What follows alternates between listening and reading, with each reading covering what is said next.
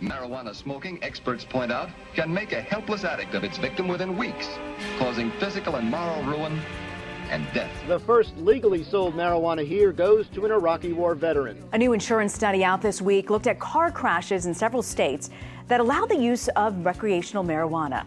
Barry Peterson. You're a doc, you've studied this, you've talked to the researchers. You're saying marijuana can kill cancer cells. Who taught you how to do this stuff? You, all right? I learned it by watching you. Marijuana is illegal under federal law. States have legalized recreational. No wonder you can't open your eyes. What do you expect, doping yourself up with this round stuff? What do you know about pot?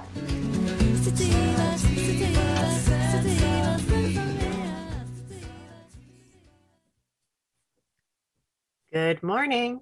Thanks for tuning in. I'm your host, Jen Procacci, and you are listening to the Cannabis Hour. I hope you're all doing well out there, considering our smoky air and fiery statuses out in the county.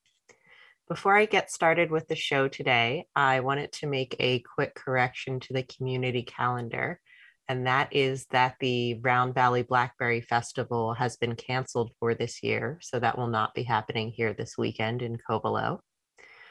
But moving on, I am going to be joined today by Bruce Robinson.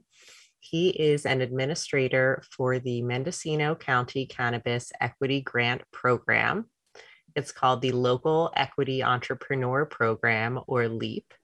And we're going to be discussing all the great benefits of this program for our cannabis community and going over how you can get involved and apply for a grant if you would like to do so. Bruce, are you here on the air with us? Yes, I am. Good morning, Jen. Good morning. Thank you so much for joining us today. Yeah, it's a pleasure to be here. Bruce, where are you broadcasting from this morning? Well, since COVID, I've actually had to relocate to a number of places, like a number of people during this challenging time, and I'm based out of Southern California these days. Oh, wow. Yes, I can definitely relate to your relocation based on the circumstances. Well, thanks for taking the time to join us. For all you listeners out there who might be wondering a little bit about Bruce, he was raised in Mendocino. He graduated from Mendocino High School in the 1980s. And after leaving Mendocino to pursue his bachelor's degree in business administration at the University of California, Berkeley, he went on to have a successful career working in the financial services industry throughout the country and internationally. Notwithstanding his global perspective, growing up in Mendocino made Bruce acutely aware of the challenges that his classmates and neighbors experienced in the cannabis industry, both before legalization and after. So Bruce is a hometown guy, and now he's back here helping us out, which is super great. And before we move on and talk about the program, Bruce, I just want to take a moment to ask you something I ask all my guests. And that is, what is your personal relationship with cannabis? Yeah, no, thank you for asking me, Jen. And back in the 80s, we used to say, well, I went to UC Berkeley, didn't I? And I grew up in Mendocino and left it at that. But obviously, I've been around cannabis for a long time now, having grown up in Mendocino, have a number of friends and neighbors who were cultivators. And just take a perspective of that, it's been net positive for our community and I think for our society. And I'm just excited to see that, you know, the rest of the world is caught up with what Mendocino was really ahead of the curve on knowing about cannabis. Great, Bruce. Thank you for sharing that with us. So Bruce, you work for Elevate Impact Mendocino. Do you want to tell us a little bit about what that organization is about? Sure. So that is our DBA, how we go to market. We're essentially a group of individuals, a consultant. The company is Forefront Partners. It's founded by my colleague, Paula Groves. And we essentially help counties and cities across the state and the country establish and manage social equity programs around cannabis. So we also have the city of Oakland as a client, helping them with their social equity program with grants and loans, the city of Los Angeles, the city of Sacramento, and of course, the county of Mendocino. And so we looked upon as kind of their outsourced managers of these social equity programs. Most of them are new in these cities and counties, and across the board, many of these departments of cannabises or programs are very much understaffed. And so it really is efficient for them to use someone who's experienced in helping them establish these programs and then eventually managing them. Totally. And I think that's just great that the county has partnered up with your organization to help this grant program get off the ground. For our listeners who might not be too experienced with the concept of grants or social equity, would you take a moment to define what a social equity grant program is? Yes, and thank you for asking. So the state of California recognized that there was a lot of over-policing, over-criminalization of cannabis. And so there was various funds established, and the County of Mendocino applied and received $2.2 million in 2020 from the Governor's Office of Business and Economic Development to essentially assist those who were penalized by the war on drugs to actually come into the legal or regulated market and provide them with the funds able to either become cultivators in a regulated way or in the retail environment with dispensaries that we find in our more urban environments. But clearly in Mendocino County, it's more related to cultivation. And so these programs essentially provide the small growers or the small business people with that startup capital they need to start their business or to make it more compliant with the rules and regulations. And we know there's a very high degree of regulation that people need to follow in order to come into the regulated market. And this capital really helps them do that. And so it's been implemented in a number of places. California is leading the way. I think Oakland was one of the first cities to do it back in 2018. But we're getting inquiries from cities such as New York and Detroit as cannabis becomes legalized throughout the country to help address this imbalance with people who were very hardly hit on the war of drugs. And, you know, it's trying to, in a sense, make it more fair for those individuals. And it's unfortunate that people are still, you know, incarcerated due to this, and some of them have these arrests on their records, and it makes it difficult for them to get a job. But hopefully, they can take advantage and come into the regulated market and prosper. Exactly. Thank you for that great explanation, Bruce. Grants are really wonderful in the fact that they are almost a gift. It's not a loan. You don't have to repay the money, although you do have to pay taxes on it, and you have to fit into certain eligibility requirements in order to qualify for the money. And we are going to go over all of that in today's program really thoroughly. There's going to be information on a workshop that's later today that listeners can also attend. And I'm going to give out my information and also Bruce's information so that people can reach out and make sure that they are able to access this program. This money is here from the state and it needs to go out and be distributed amongst community members. That's the whole point of this. You know, I think I'm not totally certain, but I believe that if the money doesn't get totally used within the funding period, does it go back to the state or does it roll over into the next year? No, unfortunately, you're right. It does go back to the state. So we really want to encourage people to apply. We have until the end of this year, maybe a month or so in the beginning of 2022. But you're correct. If the money is not granted to the eligible applicants, the money must be returned back to the state. Now, fortunately, the County of Mendocino has applied for another allocation next year. That amount is approximately $830,000, which is a much lower than the $2.2 million they were awarded for this fiscal year. But nonetheless, it is a use it or lose it program. And so we really want to get people to apply. Yeah, we have to use it, everyone. We can't just be returning this money at the end of the year. And, you know, we all know that this is a bit of a challenging time, to say the least, for our cultivators out there and, you know, manufacturers, anyone really involved locally in the cannabis industry. has definitely felt the pinch. So it couldn't be a better time for folks to be able to access some funds to improve their businesses. So on that note, do you want to go over a little bit about however you would like to begin talking about the program? You know, we can talk about the eligibility requirements for people, or if you think that there's a little bit more intro folks need before we jump into that. I'm going to kind of give you the floor for the moment to just talk about the program a little. Yeah, great. No, I think we should talk about the eligibility requirements. It's essentially a two-step process. One, you have to be deemed eligible under the state criteria, as well as how the County of Mendocino decided to customize the program for their principles and guidelines.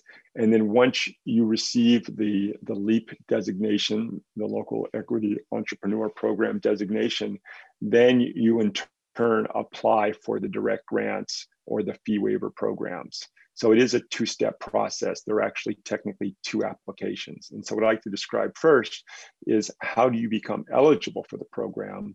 And then secondly, once you're deemed eligible, what types of services and funds are available? Great. So that sounds wonderful. Okay, great. So let me go through the eligibility process. And as Jen mentioned, we will be holding a workshop today at 3:30 this afternoon. It's virtual. I'll be giving out my email that you can email me, and I'll send you the registration information. And in that, we'll go through a presentation, but also have a Q&A session at the end. And that's from today, 3:30 to 5 p.m. But essentially, in order to become eligible for the program, an individual, there's three main criteria. One is that you're currently either eligible to participate in the cannabis industry or intend to. There's a location criteria. You obviously need to be doing your business inside the County of Mendocino. And there's also an income criteria. The county's decided that people of a certain income level should be eligible for these funds. And then of course, there's a social equity criteria to show that you've been adversely impacted by the war on drugs and cannabis. So let me start with the license LEAP designation criteria. You need to fall into one of three categories. You either obviously currently hold a cannabis cultivation permit and or a cannabis facility business license, or you've applied to the County of Mendocino and submitted an application that's been recognized. This is an important point because, as many of your listeners know, people did apply 2, 3, 4 years ago and haven't actually received their cultivation permit or business license, but they would still be eligible to apply to the LEAP program just with the receipt of that application submitted to the county. And so those are the two main ways people become qualified, and then you'll be eligible for some of the direct grant funds. If you're just thinking about applying for a license or cultivation permit, we have a lesser category called business information, and that just makes you available for technical assistance services. You wouldn't necessarily be available for the actual funds that are available. Let me talk a little bit about the location criteria. Now, as this is from the County of Mendocino's funds, you have to live in the unincorporated areas of the county. So what that means is people who live within the city limits of Ukiah, Fort Bragg, Willits, or Point Arena are not eligible for this program. They have their own programs or whatever. These are county funds, not city funds. And so unfortunately, it's only folks who live outside of those four main cities. And if you go to the Mendocino County website, there's a little map there that can tell you whether or not technically your address or your intended business address is within the city limits. The other main criteria are the income criteria. Fortunately, the County Board of Supervisors in July changed the maximum income levels significantly to make more people eligible. That initially was for individuals who were in the low income or extremely low income. And now that has been increased to the moderate income. And that, what I'm referring to, is the California Department of Housing and Community Development income levels. So to put that into dollars, previously, the maximum income for a family of 4 in Mendocino County under the definition was approximately $35,000. That has more than doubled to almost $85,000. So hopefully a lot more people will be eligible under the new income requirements or maximum thresholds. And then lastly, the equity criteria. What is the definition of a social equity person? And so there are 5 main categories that the County of Mendocino has decided upon. The first one is that you have lived within a 5-mile radius of a camp raid at any point over the last 20 or 30 years. The second is that you or a parent or a sibling or child was arrested or convicted for the sale, possession, or use or manufacture of cannabis, including as a juvenile. Thirdly, that you're considered a cannabis industry participant, one who was arrested for a nonviolent cannabis-related offense or was subjected to cannabis-related asset forfeiture, and has received a cannabis cultivation permit or license, or you've actually applied for one, or you've actually worked in the industry, and you can verify that with just a personal statement, a sworn statement. The 2 other categories that make you equity eligible would be if you're a cannabis industry survivor, and what that means is someone who experienced exploitation, domestic violence, human trafficking, or sexual assault while participating in the cannabis industry. And then lastly, someone who became homeless due to a cannabis enforcement and suffered a loss of housing due to that enforcement. So let me just pause there, Jen, and see if you had any questions about that, or I can continue. Yeah, thank you for going over that, Bruce. It's awesome to hear these eligibility requirements broken down in a way, that everyone can understand. And I just want to, convey to our listeners, I'm reading these on my computer as Bruce is also, verbally going over them.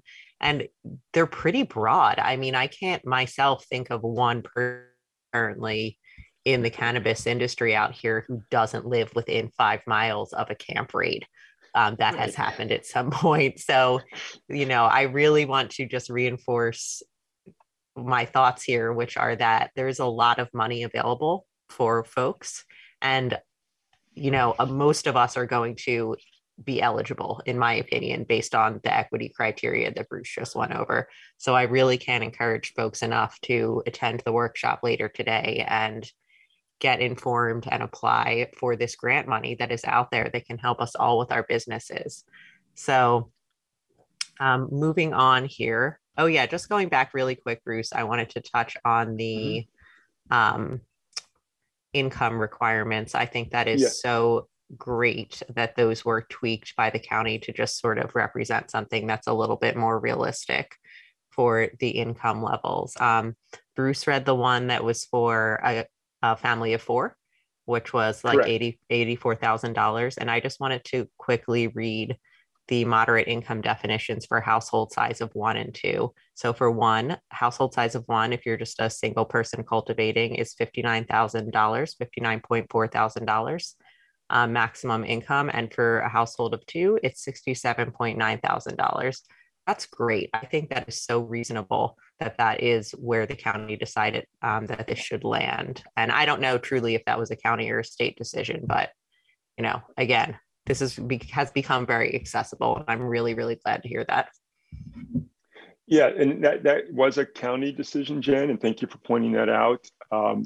These programs, they're new for everyone, right? So it is very common for a city or county to adjust some of their guidelines based on feedback from your listeners, from the constituency. So it's helpful that you give that feedback that initial threshold wasn't as broadly reasonable and, is interpreted by the constituency, that just didn't make sense for a lot of people, given they're landowners. They've got to run a farm or a cultivation site, and more money than that comes through. And the way you determine income is from your federal tax returns that you file with the US government each year. And some people have said, well, I barely make the minimum to become eligible to file my taxes. That may be true, but this is a taxpayer funded program. And one of the tenets of this program is that you should pay your taxes, given you're being, supported by taxpayer funds. So it's a little bit circular there. But if there's anyone questioning how do you verify your income, we do look at your tax returns, and then a secondary source of income verification, such as a paycheck stub, a CalFresh benefits stub, public assistance, whatever it may be, just to verify that issue.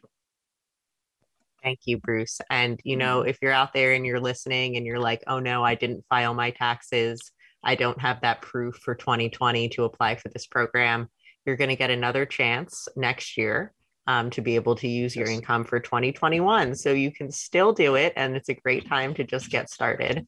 And I agree, filing your taxes opens you up to all kinds of, benefits and penalties, but this is definitely a benefit here. I wanted to ask a couple questions just about the restrictions around folks, the eligibility requirement that you have to be located in an unincorporated area of the county. Mm-hmm. Could you just speak a little bit more to that and why that is a restriction? Yeah, so that's a fair point.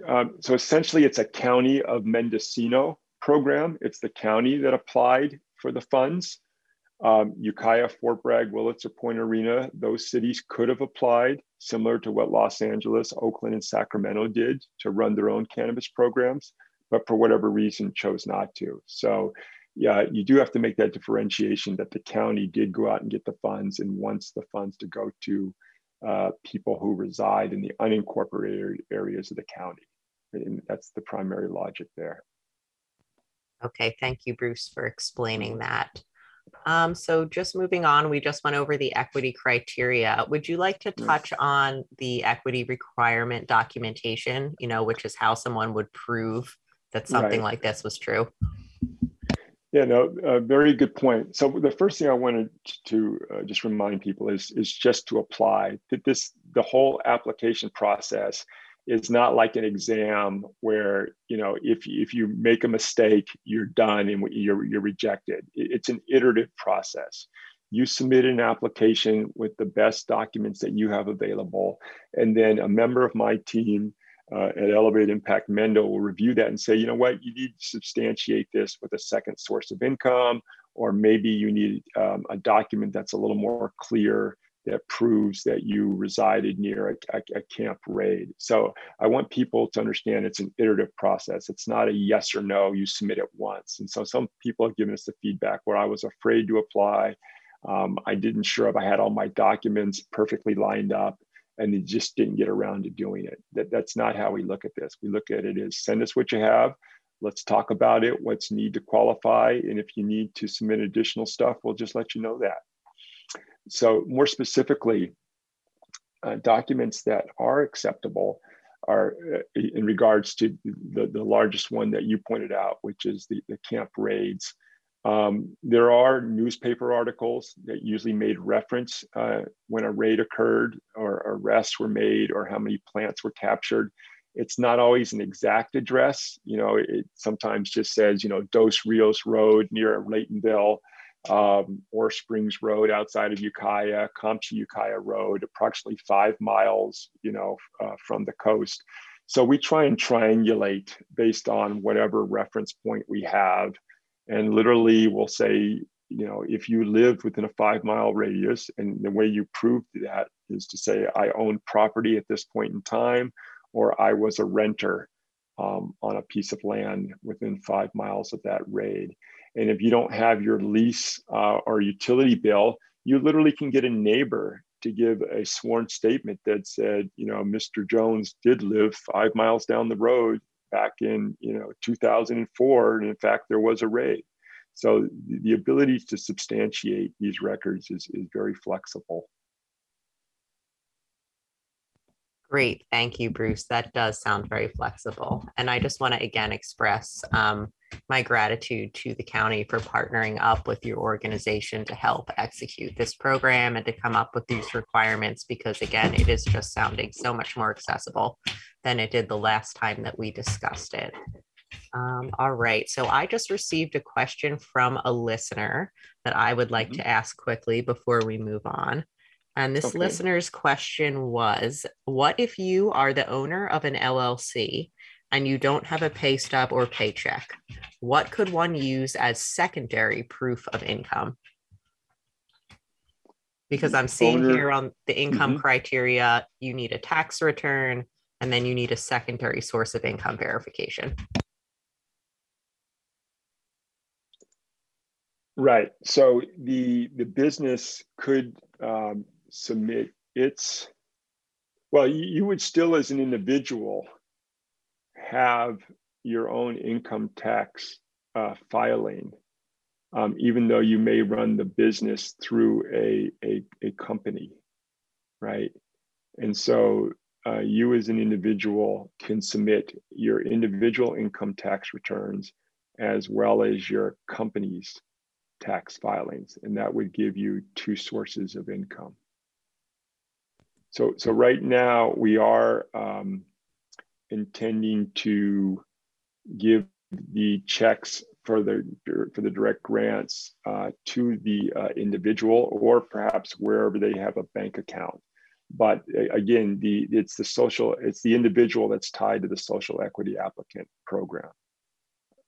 So I guess just to be concise, you as an individual have your own income tax return, and then your business would be the secondary source of income return that you could file. Great. Thank you, Bruce. That answers that question, I think. And you brought up another good point, which is that this program is granting individuals, not businesses, although you can use your business records as proof of income. But the money is going to go to you as an individual person. And it sounds like it will be dispersed in the form of a check. At this point, I think that's how the county is looking at doing it. Again, this is a new program, and they're figuring out the best way to get the funds to people through their infrastructure. And again, I just want to reiterate, the grants are taxable. You should meet with your accountant or tax advisor as to how you should receive the funds. In fact, we can pivot to talking about the actual direct grant if you're deemed eligible. I do want to save some time for that as well. The other thing I want to point out is that the applications are done online with COVID and this restricted access we have to our public services. Everything is being submitted through a website. So just to be clear about that, there are no paper forms to pick up at the county courthouse or at the county offices. It is all being conducted online. And that's through the www.elevateimpactmendo.com website. Great. Thank you, Bruce.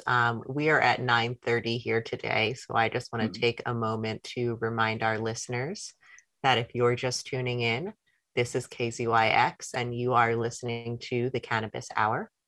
I'm your host, Jen Procacci, and I am joined today by Bruce Robinson.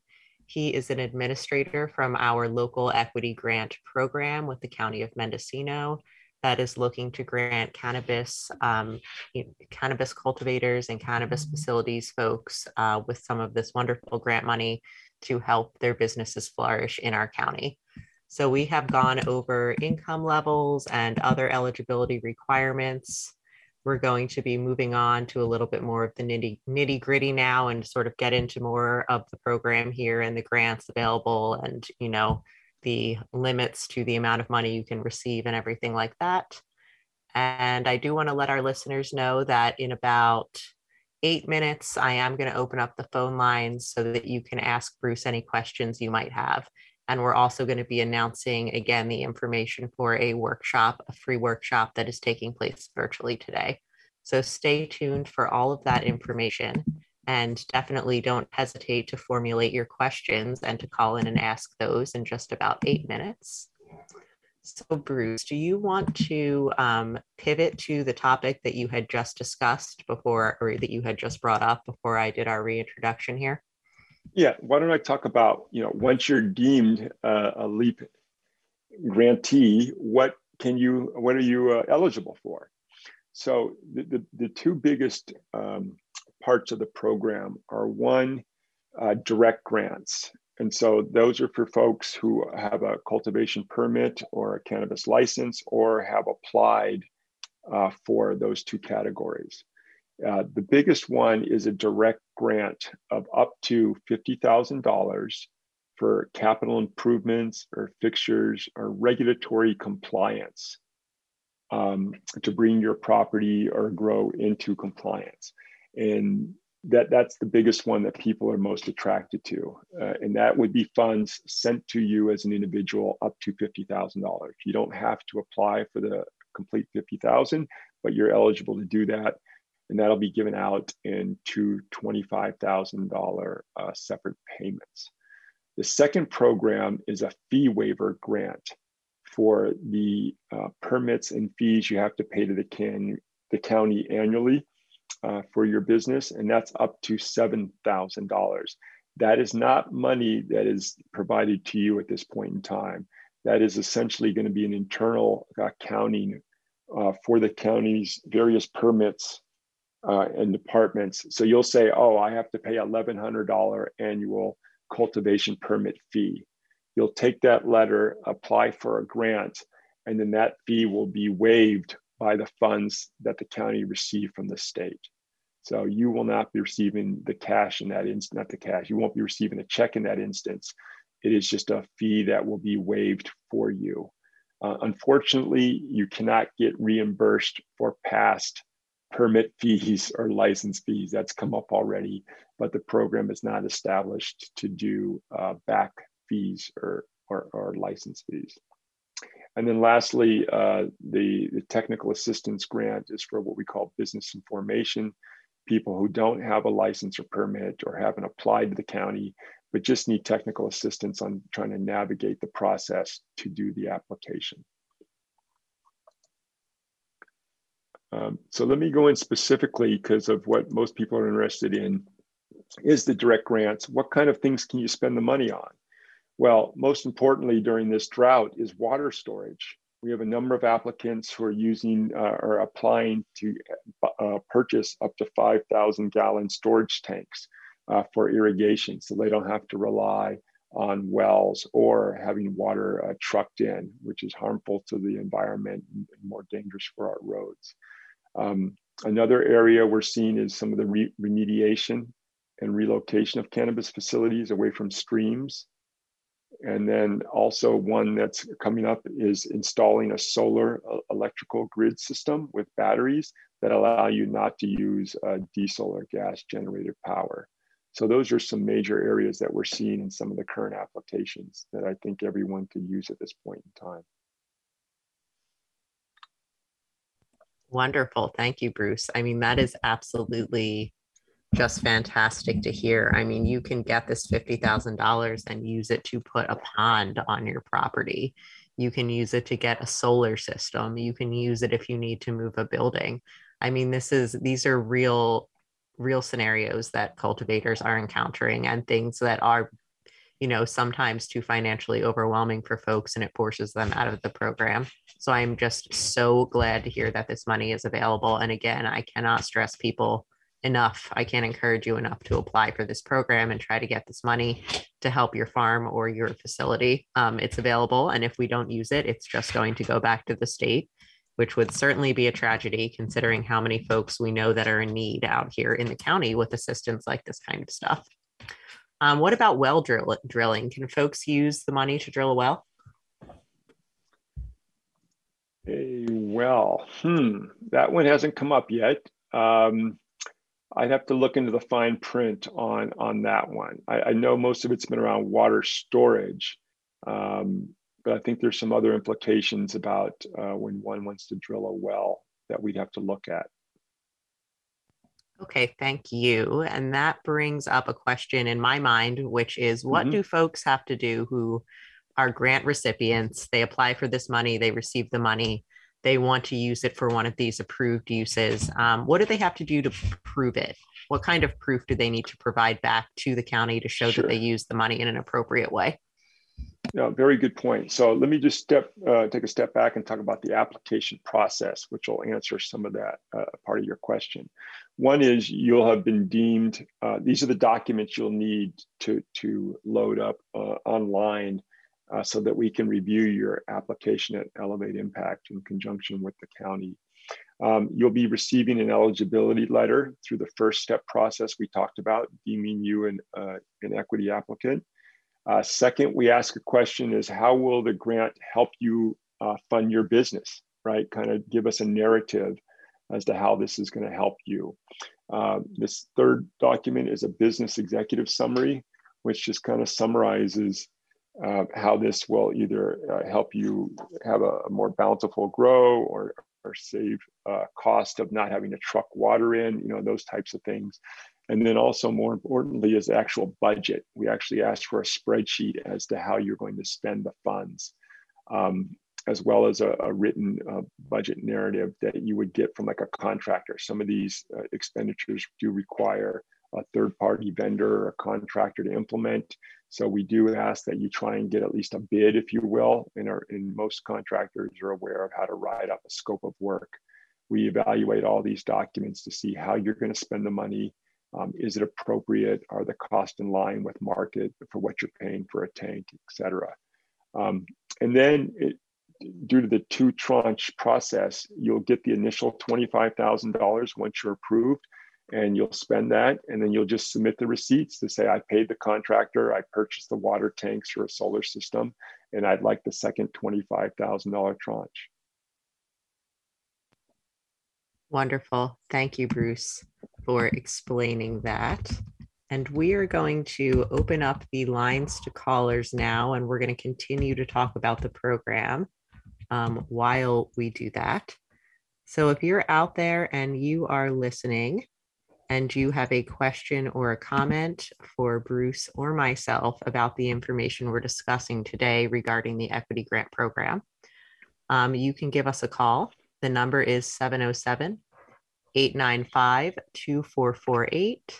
Again, that number is 707-895-2448. And we're going to take calls for probably about the next 10 to 12 minutes while we keep discussing the program here. Oh, it looks like we have a caller already. All right, great. Caller, you are live on the Cannabis Hour. Are you here with us? Yes, I am. Thank you.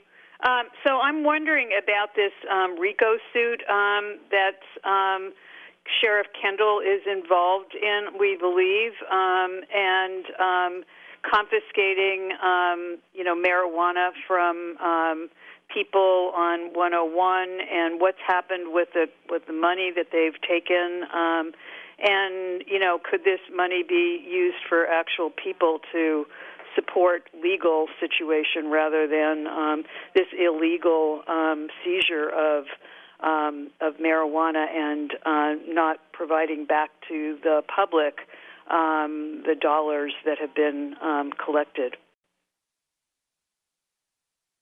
Thank you, caller, for bringing that up. That is a huge news point in our community currently. So I thank you for bringing that onto the air today.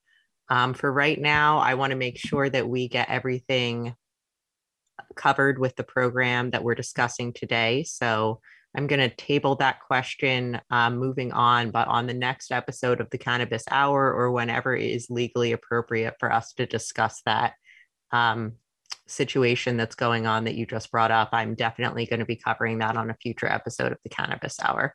So thanks for mentioning that. Let's see, we are waiting on some more callers here. So if you're out there, give us a call. In the meantime, Bruce and I are going to continue discussing the grant program here. So we just went over what the direct grants can be used for. Is there anything you want to say more about that, Bruce, before we move on to the grants for technical assistance? No, I think that covers it. We talked about the fee waiver program as well, and that's the second most popular aspect of the program. and just reiterating that it is not reimbursable, that it's just for future funds going forward. The other thing I just wanted to stress is important, similar to the eligibility application, is to get your direct grant application in for those. There's some people who've already received their eligibility letters, and I know some of them have submitted applications for just $10,000. You can amend your application to go larger. I think someone mentioned they only had 2 tanks, water tanks in their budget, and I had to email them and say, because of the change in the Board of Supervisors size of the grants up to 50, now you can afford maybe 3 or 4 tanks, and if you just revise your budget, you don't have to go back into the queue. We'll just continue to process it. So that's something for those who have already been approved, that you can just update your application for the new rules and amounts that are available without having to start over again. So I want to encourage people to do that as well.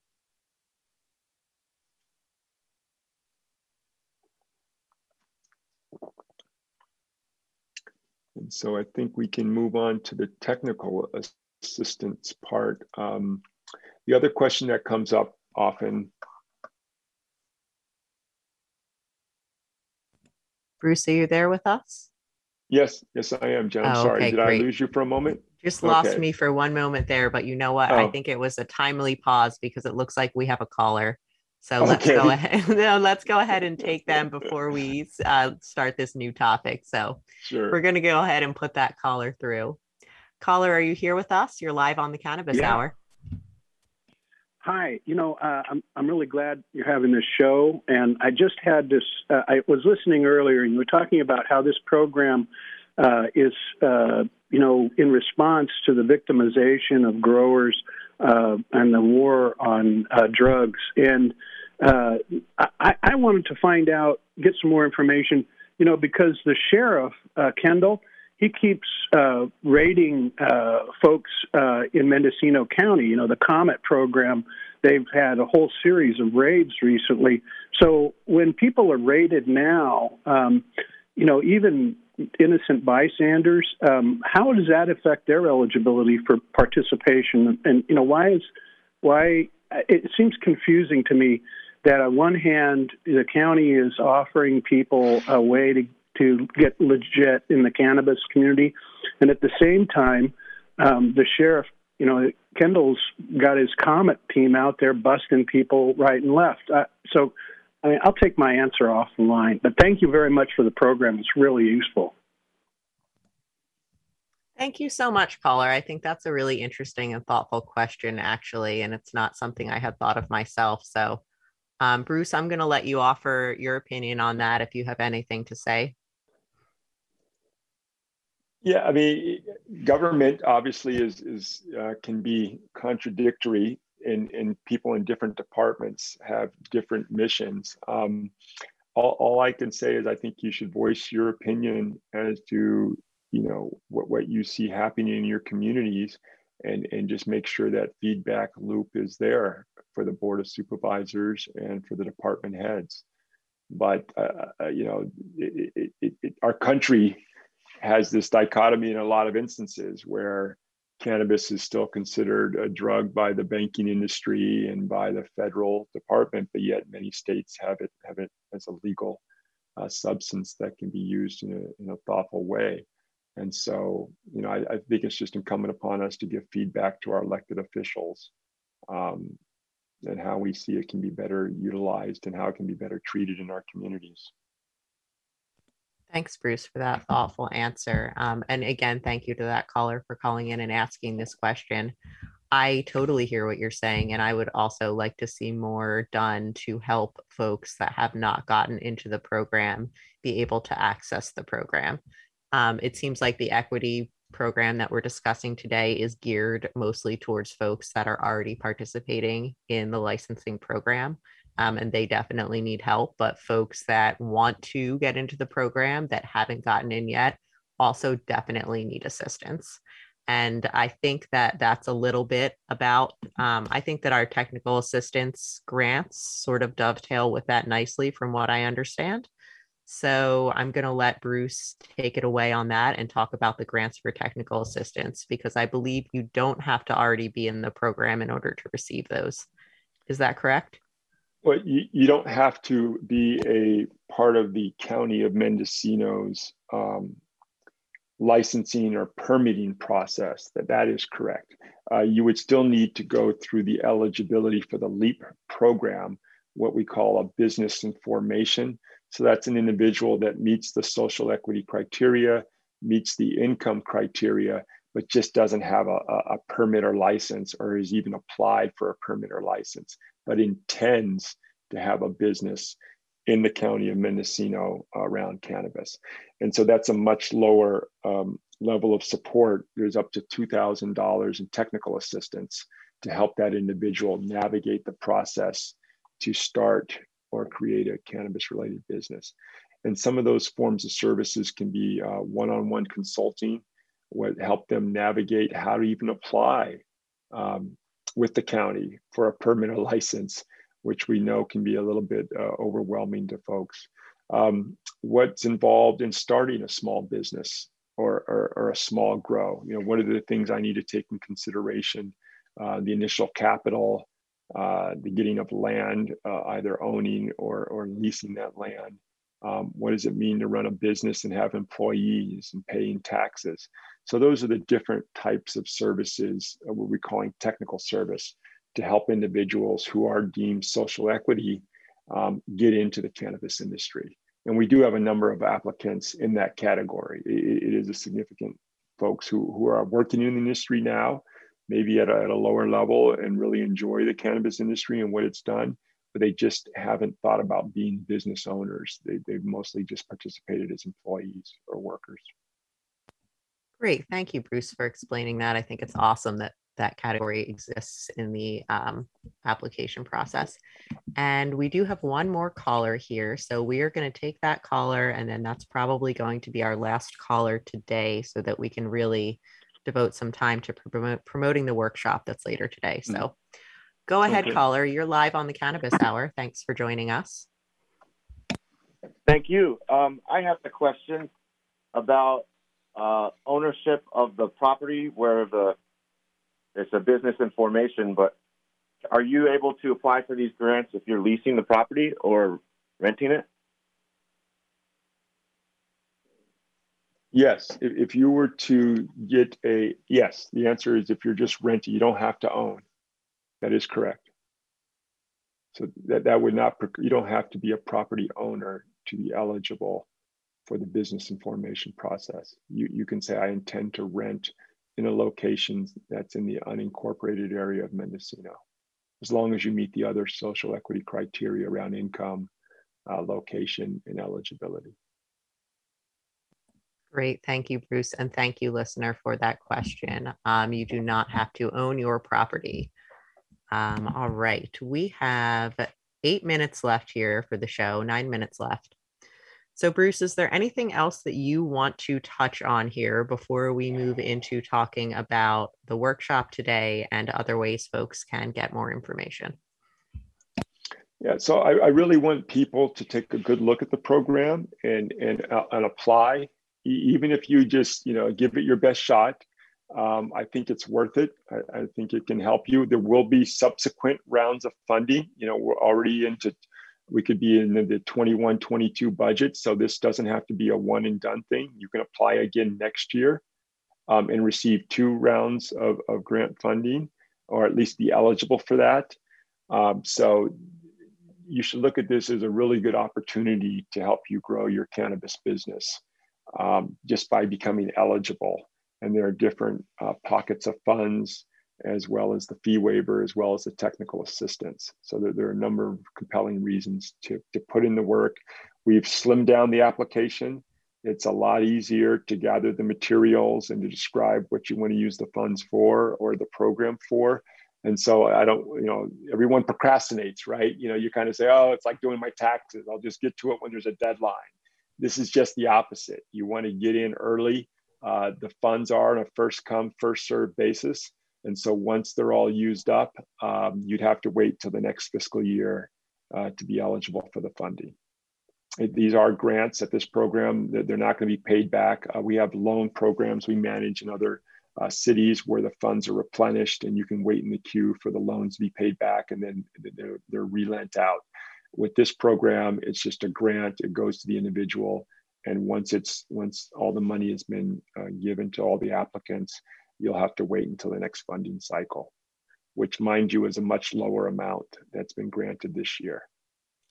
So Bruce, is that lower amount going to affect the size of the grants that are given in the next funding cycle? Yeah, that's a very good question, and it hasn't been determined yet by the Board of Supervisors, frankly. So just to give you a sense of the amounts, this year is 2.2 million, and the amount that they've been granted for next year is 832,000. So a much smaller pool of funding will be available next year. Right. So less than half of what is available now. Correct. And so Correct. If I understand what you're saying here, there's no hard deadline, but the grants are given first come, first serve. So the money will sort of slowly be running out. And then it replenishes for the next fiscal year. So what is that cutoff for the next fiscal year? Well, the most important thing is this year. So we're looking at, I think, toward the end of the year, by December or January of this winter, you'd have to have your application in so that we can get the funds out by the end of February, which is the last day of February 28th of 2022, when we have to have designated the applicants to receive the funds. Otherwise, then the money does go back to the state. Oh, that's another great point there. So will everyone be getting a disbursement of their funds in February, or will the funds be dispersed as they are granted? Yeah, no, very good question. People ask, how long will it take? So the actual step one to become eligible is taking about 4 to 6 weeks. And then once you submit your direct grant, that'll take another, we're not sure at this point because the county hasn't processed a check yet, but anticipating 6 to 8 weeks. So we're looking at a process that could be as long as 3 months from the time you apply to the time you receive funds. But it's on a rolling basis. As soon as we get it, we evaluate the applicants, and then we make the recommendation to the county, and then they'll start processing the checks for payment. Great, thank you. And I had a question pop up really quickly in my mind here. So when we're talking about folks needing to reside in an unincorporated area of the county in order to be eligible for the grants, is that's talking about their personal residence, not the location of their cultivation site? Because some folks don't reside in the same place that they farm. Right. No, it's just the opposite. It's actually, where is the cultivation site? It goes back to the cultivation site, I believe. Okay, great. Double check, but that's the concern. So if you lived in the area, but then the cultivation site is out in the county and outside of a city, is what they look at.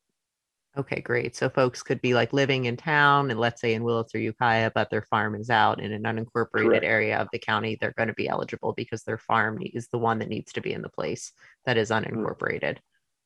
Correct. Okay, great. All right, great. Well, we're sort of reaching the end of our time here today. So I just want to remind our listeners, we've been here today with Bruce Robinson. He is an administrator working with the county for our social equity grant program here, LEAP. It's a really wonderful opportunity. You can get money for things like water tanks, fixing your roads, getting a solar system. This is money that you pay taxes on, but you do not have to repay it. It is not a loan, it is a grant. It is a really fabulous opportunity. I really can't stress enough how much folks need to get out and apply for this money, or it's just going to be given back to the state. There's a workshop later today that will walk you through the process and will cover everything we've covered in our show today. Bruce, do you want to tell folks a little bit about how they can participate in the workshop today? Right. So you can email me at bruce@elevateimpactmendo.com. That's all one word. So ELEVATE, elevate, the word impact, IMPACT, and Mendo, EMDO.com. And then I'll send you the registration link. It'll be a Zoom call later on this afternoon. And then you're welcome to go to the website, www.elevateimpactmendo.com, to see the application, the materials, that are required to become eligible, and an overview of the direct grant programs. So we just encourage folks to do both of those things, and hope to see some of you later on this afternoon. I'll be hosting the workshop there also. So it's a busy day for me, but happy to get the word out. Yes, thank you, Bruce, so much for taking the time to join us this morning. And I have just gotten one more quick question here. And I think it's something we can answer really quickly, which is, once you get the grant, does it become part of your reportable income, or you declare it as something else on your taxes? Yeah, so again, you should consult with your own tax accountant about this, but our understanding is that you would have to file it as individual income. But again, do consult. Each person's individual tax situation is really relevant just to their individual circumstances. So that's why we always encourage people to get tax advice around this. But our understanding is it is a taxable event for you. One of the strategies we're thinking about is you get your first payment in December, and then you get your second $25,000 tranche in January, right? So it's split up over 2 tax years, is one way to lessen the impact, right? And that's perfectly fine to do it that way. Thank you, Bruce. Thanks for everyone who joined us today. Thank you, Bruce, for taking this time out to be on the Cannabis Hour and to get everybody educated about this wonderful grant program, which is called the Local Equity Entrepreneur Program for Mendocino County. Again, Bruce is with Elevate Impact Mendocino. He is an administrator for the grant program. And please make sure to join the Zoom workshop later if you are interested in the grant program.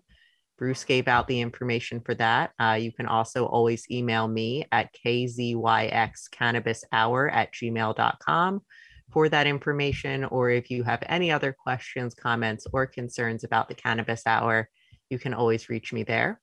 We're going to be signing off for today, but I will be back in 2 weeks with another episode of the Cannabis Hour for you. So thanks for tuning in. Bruce, thank you for joining us. And I hope you all have a beautiful day. Generally. This has been a production of KZYX Philo 90.7 FM, KZYZ Willits and Ukiah 91.5 FM, and Fort Bragg at 88.1 FM, Mendocino County Public Broadcasting. You can check out our website at kzyx.org to find more content like this, and consider donating by clicking the red donate button in the upper right corner. Thanks for listening.